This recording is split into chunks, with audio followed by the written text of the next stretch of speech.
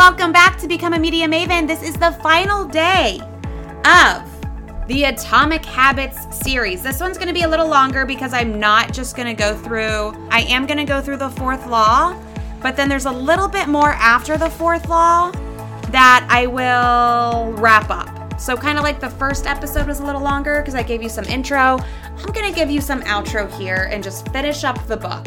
So instead of making this 6 episodes, I'm just going to make it 5. The last one here will be applying atomic habits in business. And then we're going to be done with the podcast for a bit. Okay? Let's make it satisfying. This is the fourth law, the fourth and final law. We're more likely to repeat a behavior when the experience is satisfying. This is entirely logical. Feelings of pleasure, even minor ones, like washing your hands with soap that smells nice and lathers well, are signals to tell the brain this feels good. Do this again next time. Pleasure teaches your brain that a behavior is worth remembering and repeating. What's rewarded is repeated, and what is punished is avoided. You learn what to do in the future based on what you were rewarded for doing or what you were punished for doing in the past. Positive emotions cultivate habits. Negative emotions destroy them. The first 3 laws of behavior change: make it obvious, make it attractive, and make it easy. Increase the odds that a behavior will be performed this time. This fourth law of behavior change, make it satisfying, be repeated next time. It completes the habit loop. But there's a trick. We're not looking for just any kind of satisfaction. We are looking for immediate satisfaction. You value the present more than the future. Usually this tendency serves us well. A reward that is certain right now is typically worth more than one that is merely possible in the future. But occasionally, our bias towards instant gratification causes problems. Once you understand how the brain prioritizes rewards, the answers become clear. The consequences of bad habits are delayed while the rewards are immediate. Every habit produces multiple outcomes across time. Unfortunately, the outcomes are misaligned. With our bad habits, the immediate outcome usually feels good, but the ultimate outcome feels bad. With good habits, it's the reverse.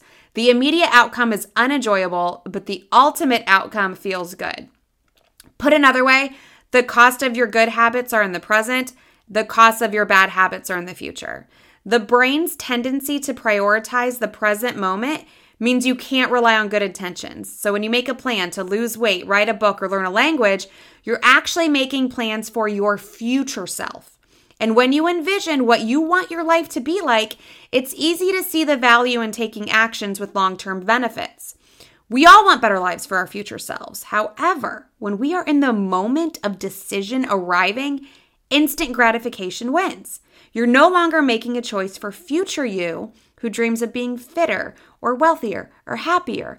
You are choosing present you who wants to be full and pampered and entertained. Our preference for instant gratification reveals an important truth about success. Because of how we're wired, most people will spend all day chasing quick hits of satisfaction. The road less traveled is the road of delayed gratification. If you're willing to wait for the rewards, you'll face less competition and often get a bigger payoff. As the saying goes, the last mile is always the least crowded. This is precisely what research has shown. And this is why immediate rewards are essential. They keep you excited while the delayed rewards accumulate in the background. The more a habit becomes part of your life, the less you need outside encouragement to follow through. Incentives can start a habit, but identity sustains a habit. That said, it takes time for the evidence to accumulate and a new identity to emerge. Immediate reinforcement helps maintain motivation in the short term while you're waiting for the long-term rewards to arrive, but we have to be patient. Making progress is satisfying, and visual measures like moving paper clips or hairpins or marbles provide clear evidence of your progress. As a result, they reinforce your behavior and add a little bit of immediate satisfaction to any activity. Visual measurement comes in many forms: food journals, workout logs, loyalty punch cards, the progress bar on a software download, even the page numbers in a book. But perhaps the best way to measure your progress is with a habit tracker. When you look at the calendar and see your streak, you'll be reminded to act again. Research has shown that people who track their progress on goals like losing weight, quitting smoking, and lowering blood pressure are all more likely to improve than those who don't. One study of more than 1,600 people found that those who kept a daily food log lost twice as much weight as those who did not. And the mere act of tracking a behavior can spark the urge to change it. Habit tracking keeps you honest. Most of us have a distorted view of our own behavior, and we think we act better than we actually do. When the evidence is right in front of you, you are less likely to lie to yourself. So in summary, habit tracking, 1, creates a visual cue that can remind you to act. 2, is inherently motivating because you see the progress you're making and you don't want to lose it. And 3, feels satisfying whenever you record another successful instance of your habit. Furthermore, habit tracking provides visual proof that you are casting votes for the type of person you wish to become, which is a delightful form of immediate and intrinsic gratification. The first mistake is never the one that ruins you. It's the spiral of repeated mistakes that follows. Missing once is an accident. Missing twice is the start of a new habit. This is a distinguishing feature between winners and losers. Anyone can have a bad performance, a bad workout, or a bad day at work. But when successful people fail, they rebound quickly. The breaking of a habit doesn't matter if the reclaiming of it is fast. I think this principle is so important that I'll stick to it even if I can't do a habit as well or as completely as I'd like to do. Too often, we fall into an all or nothing cycle with our habits. The problem isn't slipping up. The problem is thinking that if you can't do something perfectly, then you shouldn't do it at all. We focus on working long hours instead of getting meaningful work done. We teach for standardized tests instead of emphasizing learning, curiosity, and critical thinking. In short, we optimize for what we measure. When we choose the wrong measurement, we get the wrong behavior. This is sometimes referred to as Goodhart's Law. Named after the economist Charles Goodhart, the principle states, when a measure becomes a target, it ceases to be a good measure. Measurement is only useful when it guides you and adds context to a larger picture, not when it consumes you. Each number is simply one piece of feedback in the overall system. In our data-driven world, we tend to overvalue numbers and undervalue anything soft and difficult to quantify.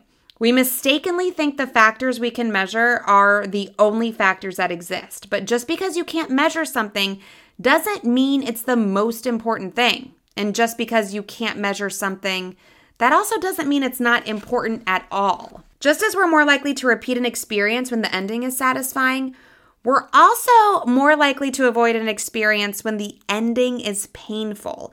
Pain is an effective teacher. If a failure is painful, it gets fixed. If a failure is relatively painless, it gets ignored. The more immediate and more costly a mistake is, the faster you will learn from it. We repeat bad habits because they serve us in some way, and that makes them hard to abandon. The best way I know to overcome this predicament is to increase the speed of the punishment associated with the behavior. There can't be a gap between the action and the consequences. Thankfully, there's a straightforward way to add an immediate cost to any bad habit. Create a habit contract. Just as governments use laws to hold citizens accountable, you can create a habit contract to hold yourself accountable. A habit contract is a verbal or written agreement in which you state your commitment to a particular habit and the punishment that will occur if you don't follow through. Then, you find 1 or 2 people to act as your accountability partners and sign off on the contract with you. Let's revisit how to create a good habit to make it satisfying. You use reinforcement. Give yourself an immediate reward when you complete your habit. Make doing nothing enjoyable. When avoiding a bad habit, design a way to see the benefits. Use a habit tracker. Keep track of your habit streak and don't break the chain. Never miss twice. When you forget to do a habit, make sure you get back on track immediately. And if you want to break a bad habit, get an accountability partner. Ask somebody to watch your behavior. Create a habit contract. Make the costs of your bad habits painful and public. Now I'm going to go through some advanced tactics, and at the very end of this episode, I will read you all of the laws of creating a good habit and breaking a bad habit. I will go back to that and sum it all up nicely. The areas where you are genetically predisposed to success are the areas where habits are more likely to be satisfying. The key is to direct your effort toward the areas that both excite you and match your natural skills to align your ambition with your ability. The obvious question is, how do I figure out where the odds are in my favor? How do I identify the opportunities and habits that are right for me? And the first place we look for an answer is by understanding your personality. The most proven scientific analysis of personality traits is known as the Big Five, which breaks them down into 5 spectrums of behavior. 1, openness to experience, from curious and innovative on one end to cautious and consistent on the other. And then there's conscientious, organized and efficient to easygoing and spontaneous. Extroversion, outgoing and energetic to solitary and reserved, or extroverts and introverts. Agreeableness, friendly and compassionate to challenging and detached. And then you have being anxious and sensitive, or being confident, calm, and stable. There's a version of every habit that can bring you joy and satisfaction, so find it. Habits need to be enjoyable if they're going to stick. This is the core idea behind the 4th law. You just have to pick the right habit and progress is easy. But if you pick the wrong habit, you're likely to struggle. So here are some questions to ask yourself. What feels like fun to me, but work to others? What makes me lose track of time? Where do I get greater returns than the average person? And what comes naturally to me? Your focus narrows, distractions fade away, and you find yourself fully invested in the task at hand, okay? This is a challenge of just manageable difficulty, and it's a prime example of the Goldilocks rule. The Goldilocks rule states that humans experience peak motivation when working on tasks that are right on the edge of their current abilities. Not too hard, not too easy, just right. So when you're starting a new habit, you want to keep the behavior as easy as possible so you can stick with it, even when conditions aren't perfect. But once a habit has been established, it's important to advance it in small ways, and these little improvements and new challenges will keep you engaged. And if you hit the Goldilocks zone just right, you can achieve a flow state. And that is the experience of being in the zone and fully immersed in an activity. Scientists have tried to quantify this feeling, and they found that to achieve a state of flow, a task must be roughly 4% beyond your current ability.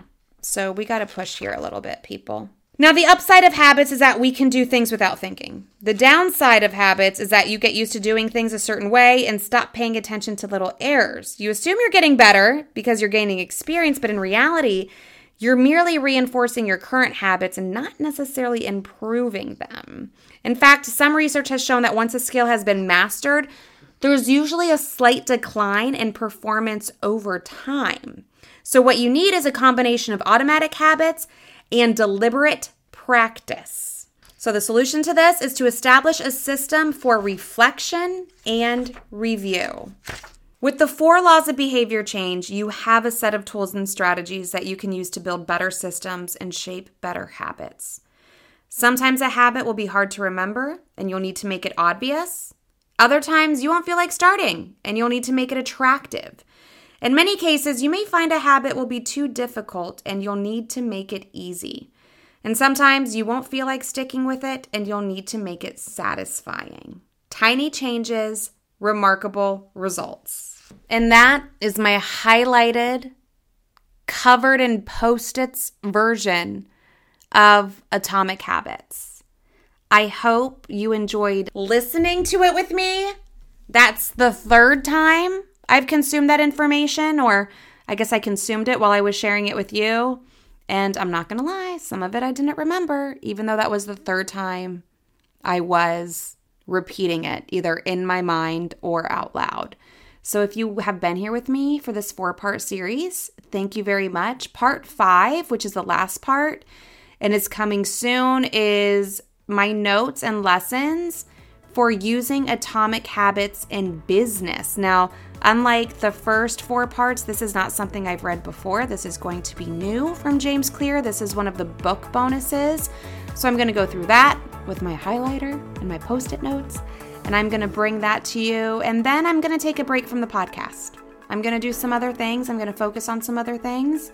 But I appreciate you being here and listening to me all these weeks for all these years.